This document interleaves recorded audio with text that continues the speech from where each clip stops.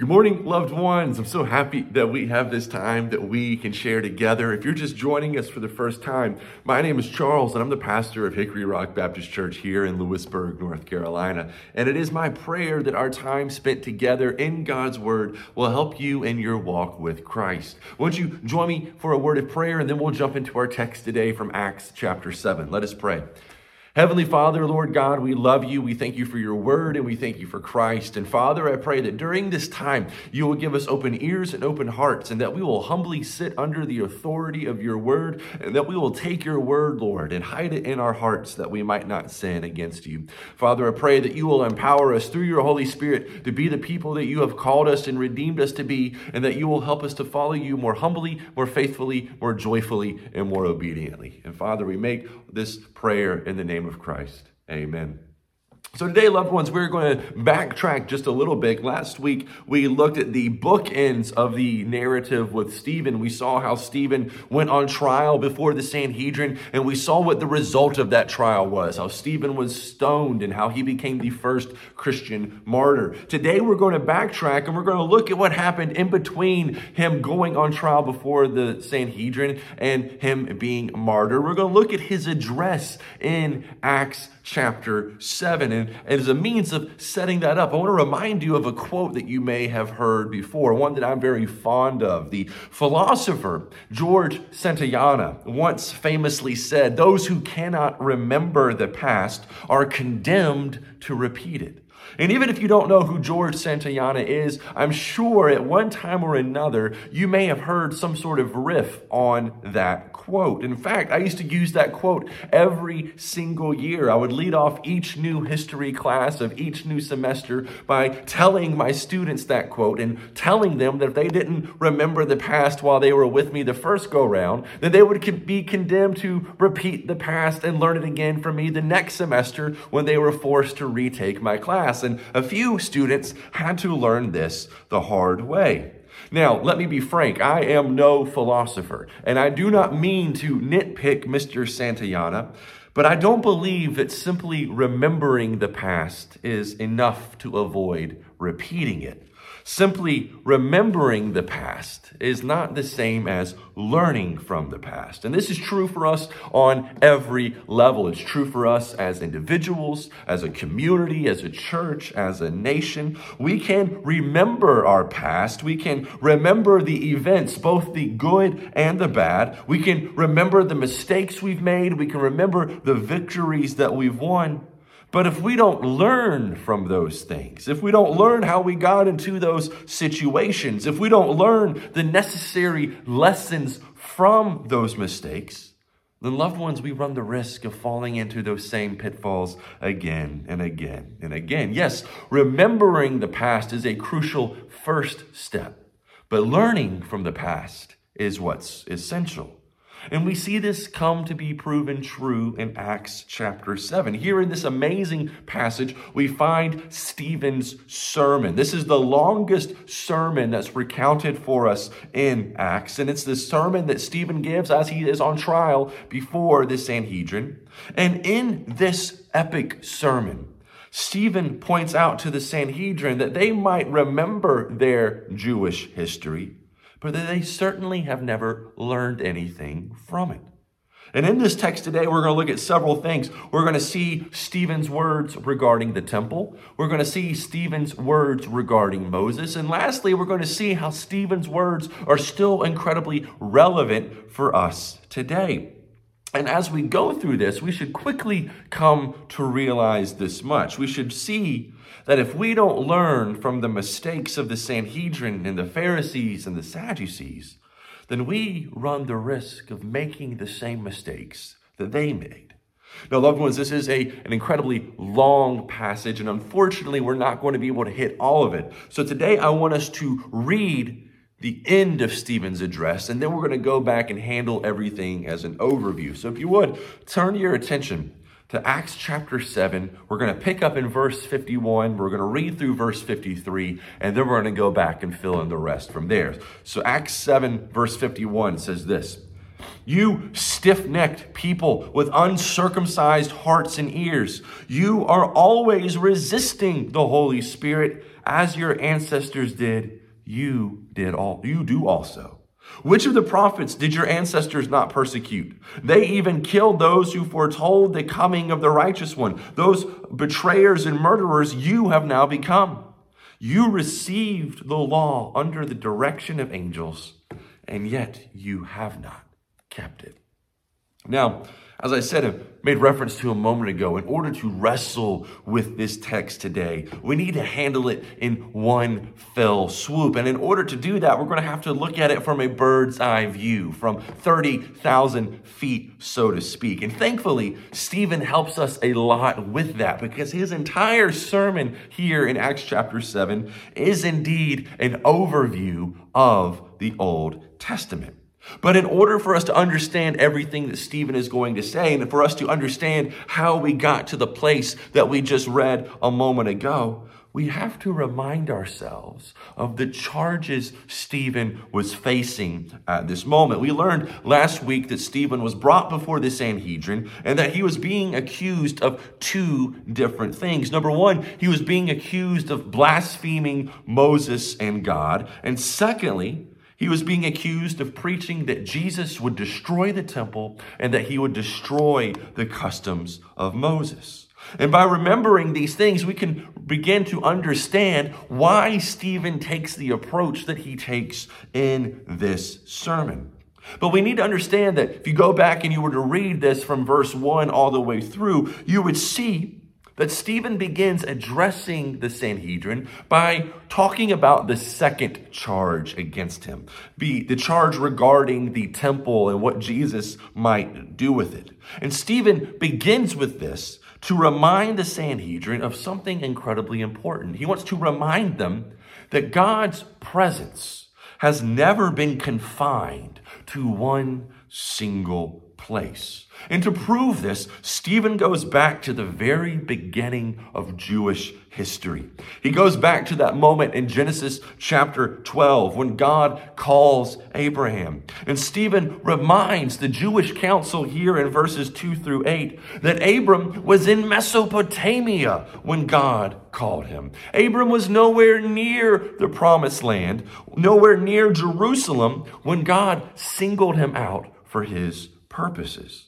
And by starting at this point, Stephen is trying to get his fellow Jews to see that maybe they have been misunderstanding the purpose of the temple. Stephen wants the council to understand that God's presence has always been everywhere, and that God's presence has always been with the people that he has chosen for himself. And yes, the temple is the physical symbol. It's the physical reminder of God's presence. And yes, it is the place where people can draw near to God. The temple by no means has ever contained or confined God's presence. And Stephen points this out by alluding to other places in Old Testament history as well. He reminds us that God was with Joseph in Egypt, orchestrating the salvation of Joseph's family, the children of Israel.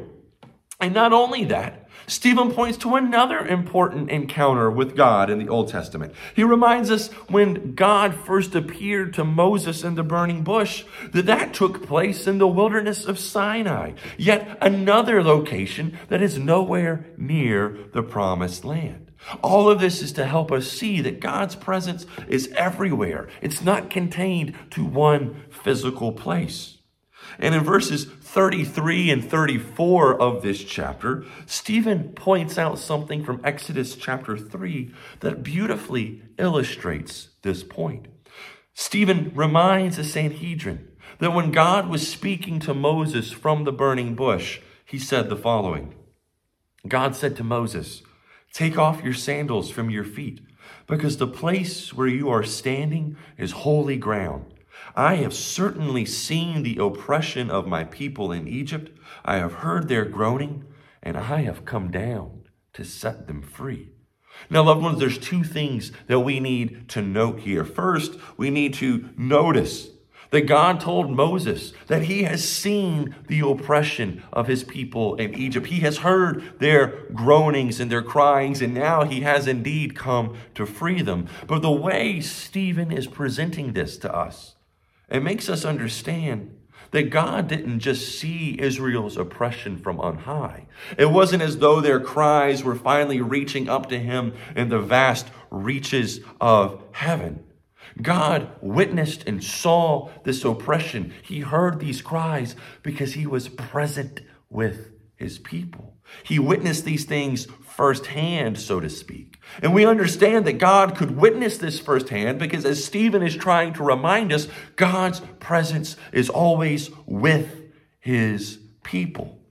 But even more important than that is this. It's what God says to Moses just before that, when he told Moses to take his sandals off because the place where he was standing is holy ground.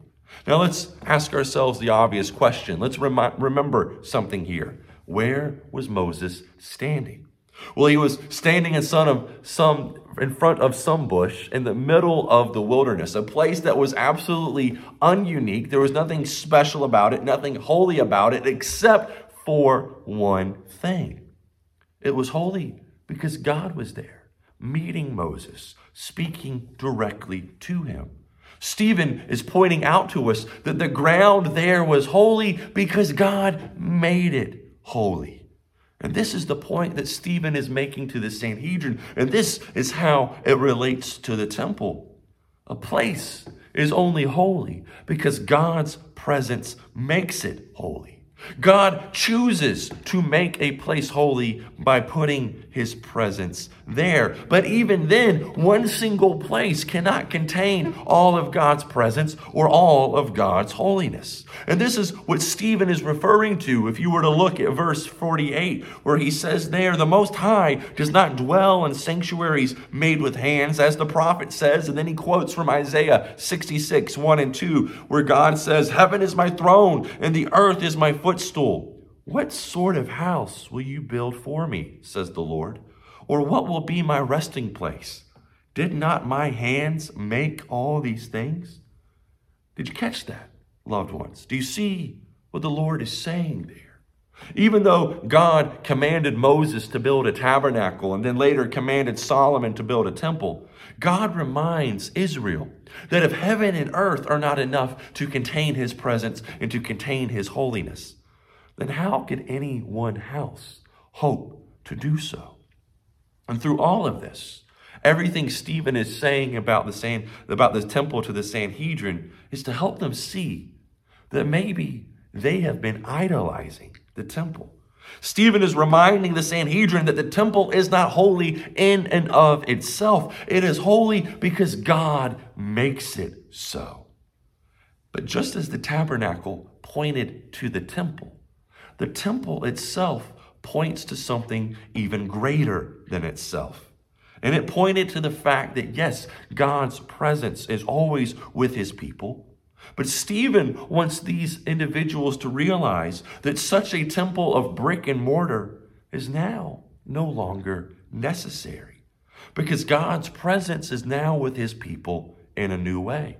Since God has come to this earth and taken on flesh in the form of Jesus, and he came to dwell with us, to save us, to die for us, to redeem us, Stephen is wanting everybody to understand that now the new people of God are now indeed the new temples of God. In other words, the Holy Spirit that once resided in the temple now resides in us. And what Stephen is saying to the Sanhedrin is this: what does it matter what happens to this brick and mortar temple? Because now the followers of Jesus are the true temples. And wherever the followers of Jesus are, there is the presence of God. And so that handles one of the charges for us. We've seen how Stephen addresses this issue of the temple. But now we need to look at how he addresses the charges against him that he was blaspheming Moses.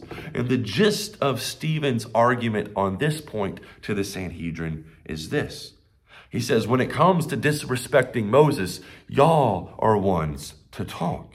And Stephen wants everyone listening to him to understand that the scriptures make it very clear that Moses was one of many leaders that God sent to Israel that Israel turned on and rejected. The first such figure was Joseph. And we're told that Joseph's brothers, the 12 tribes of Israel, they hated their brother Joseph so much that they did what? They sold him into slavery in Egypt. And then fast forward a few hundred years, when Israel is in slavery in Egypt, Moses is then born to lead them out of that bondage. But beginning in verse 23, if you were to go back and look there in 7:23, Stephen begins recounting to us that famous scene from early on in Moses' life, where he goes out to see the plight of his people. And he comes across an Egyptian taskmaster mercilessly beating an Israelite slave. And what does Moses do in that situation? He kills the Egyptian. But the very next day, when Moses comes out and he sees two Israelites fighting with each other and he tries to settle this dispute between them, how do the Israelites then treat him? If you remember the story, you'll know that the Israelites turn to Moses and say the following. They say, "What are you going to do to us? Are you going to kill us like you killed that Egyptian yesterday? Who made you a judge over us?" Stephen summarizes this beautifully in verse 25 when he said, Moses assumed that his people would understand that God would give them deliverance through him, but they did not understand. And as Stephen goes on to point out through the rest of his sermon, this is but the first of many times that the Israelites rejected Moses and his leadership, and that they reject the deliverance that God is bringing to them through Moses. Time and time again, we remember the story. The Israelites grumble against Moses. They even try to revolt against him, to replace him, so that they can go back to Egypt and become slaves once more. But as he is explaining this, Stephen is making something very clear. He's letting us all know that when Israel rejects and rebels against Moses, that they are actually rejecting and rebelling against God.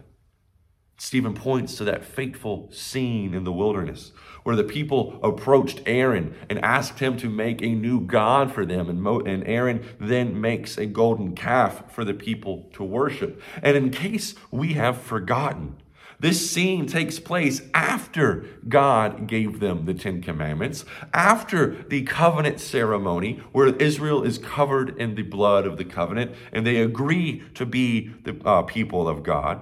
Even then, after that, even after witnessing the plagues in Egypt, even after witnessing and experiencing the miraculous Exodus, after witnessing and receiving water from the rock and manna and quail, after receiving the law and agreeing to be God's people, after all of that, after seeing and experiencing the salvation and the deliverance of God, these people still chose to reject God. But what's even more tragic than that, and what Stephen reminds us of beginning in verse 43 when he quotes from the prophet Amos, even more tragic than that is this. This rejection of God didn't end in the wilderness. It continued through the conquest of the promised land. It continued after the building of the temple. It continued despite the prophet's pleas to turn back to God. It continued until the destruction of the temple and the exile into Babylon. The tragic tale of the Old Testament is this: Israel had every opportunity to choose obedience, and yet again and again they chose disobedience. And as Stephen is pointing out to the Sanhedrin, this rebellion and rejection of God continued even after the return from Babylon and was continuing until this very moment when he was speaking to them. And Stephen knows that this rebellion is continuing? Because this same Moses that the Sanhedrin claims to revere and esteem, even though their ancestors rejected him, this same Moses preached that a prophet greater than him would arise in Israel, and that all Israel must listen to this greater prophet. And as Stephen sees it, Israel's rejection of Jesus proves that they are still rejecting Moses and that they are still rejecting God. So Stephen's response to the Sanhedrin is this: who are you to say I'm guilty of blasphemy when you've never learned from your own history? And he reminds them, the Sanhedrin, this current generation that he is now calling out, that they too are a stiff-necked people with uncircumcised hearts and ears. That's the same thing God and Moses said about their ancestors. And just as their ancestors had murdered the prophets, this current generation murdered Jesus, who was the righteous one that the prophets foretold and preached about. And even though Israel received the law of God under the direction of angels, everything that they say and do proves how little they have ever sought to keep it. We cannot read Stephen's sermon here and not remember the words of Jesus from Matthew chapter 23, where he said, "Woe to you, scribes, Pharisees, hypocrites! You build the tombs of the prophets and decorate the graves of the righteous. And you say, if we had lived in the days of our ancestors, we wouldn't have taken part with them in the shedding of the prophets' blood.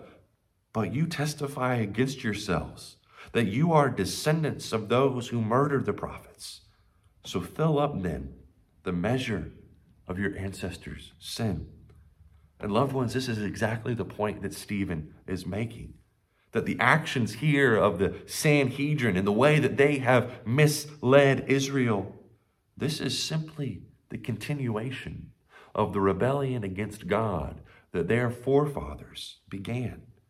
And until they realize this, and until they learn from their own history, and until they realize who their rejected and crucified Messiah is, nothing will ever change. And once we digest all of this and we sit with it, we see how powerful Stephen's message is. And then we realize a couple of things. First, we realize why the Sanhedrin and everyone present that day got so angry, why they were out for blood, why they ended up killing Stephen. And we realize that they did this because he was calling them out for their sin. And people so deeply enslaved to sin hate having their sins pointed out to them. But we also realize that the Sanhedrin's reaction to this sermon proves that everything Stephen was saying was true. That this current generation, Stephen's generation of Israelites, was just as stiff-necked and just as rebellious as those in the olden days. But loved ones, we also should realize this, that Stephen's words are incredibly relevant for us today. They matter for us as well. And we must learn from the mistakes of these individuals, from the mistakes of the Sanhedrin, from the mistakes of the ancient Israelites as well, so that we do not perpetuate them ourselves. And you might be wondering, what in the world does this crash course in Israelite history mean for us today? What does it have to do with us? And the answer is, loved ones, everything. It has everything to do with us. Because all of humanity, Jew and Gentile alike, we are all infected by the same thing. That is sin. And we all stand at the same crossroads with the same decision, the same choice to make. We can live in obedient submission to a good and holy God, or we can continue to disobey and rebel against that same holy God. And loved ones, if we claim Christ, without seeking to obey Christ, without seeking to be like Christ, without seeking to be holy as he is holy, then, loved ones, we are no better than those Israelites to whom Stephen preached this sermon. You see, the fundamental failure of theirs, the essence of their failure was this. They claimed God and Moses, but they did not give a rip about what God said to them through Moses. They did not give a rip about being holy as God is holy. They thought that they had God in a gilded box in Jerusalem, and as long as they paid him lip service here and there, they could do as they pleased. They thought if they checked this box here and this box there, they thought if they showed up to this service, or if they gave this amount of money, or if they memorized enough verses, then God would owe them something. But loved ones, God is a debtor to no one. God is not in the habit of owing anyone anything. And Jesus had these very individuals in mind, the Sanhedrin, when he said in the Sermon on the Mount, Matthew 5:20, "For I tell you, unless your righteousness surpasses that of the scribes and the Pharisees, you will never enter the kingdom of heaven." If these individuals, with all of their righteousness, if they can't be saved, then who can be saved? Well, thankfully, Jesus answered that question for us. He answers it in Matthew chapter 7. "Everyone who hears these words of mine and acts on them, they will be saved." Those who listen, those who submit, those who obey, those who realize their desperate need for God's mercy and grace, those who demonstrate their belief and submission by a commitment to obedience and Christ-likeness and holiness, they will be saved. Those who trust only in Christ and obediently live in submission to him, they will be saved. We must remember that the ancient Israelites rebelled against God when they chose to serve every other god that they could find. And the Israelites of Stephen's day continued that rebellion when they made a god out of their tradition and the law and the temple. And we must learn from the past, loved ones. And we must realize the mistakes that we as humans, that we are capable of making. And we must ask ourselves this: what are we choosing to serve today instead of Christ? Is our profession of faith and belief in Christ, is that supported by evidence of obedience to Christ? Or are we giving our obedience and our allegiance to other things? Forrest Gump once famously said that you can tell a lot about a person by their shoes, where they're going and where they've been. Well, loved ones, Christ told us that you can tell a lot about a person by the fruit that they produce. Namely, you can tell, do they belong to Christ or do they not belong to Christ? For how could a person ever hope to bear spiritual fruit if their lives are not firmly rooted in Christ and in obedience to him? So, loved ones, if we are to learn from the history that we have recounted today, we must commit to obedience and to bearing fruit for Christ, to bearing fruit that proves we belong to him. So the question is, loved ones, where is our fruit? Where is the evidence of our obedience? Would you pray with me? Heavenly Father, Lord God, we thank you for your word. We thank you for Christ. Father, we thank you for the powerful words of Stephen here that were uttered under the inspiration of the Holy Spirit and that serve still to convict sinners today. Father, I pray that you will open our ears, open our hearts, remove the scales from our eyes. Help us to learn from the mistakes of those who rebelled against you in the past. And Father, move in our hearts, inspire us, push us towards obedience. And may we choose to obediently and faithfully follow you each and every day. And Father, may we produce fruit that glorifies you. And may we produce fruit that helps others to draw near to you and to obey you and to submit to you as well. Lord, we love you. We thank you for Christ. And it's in his name we pray. Amen.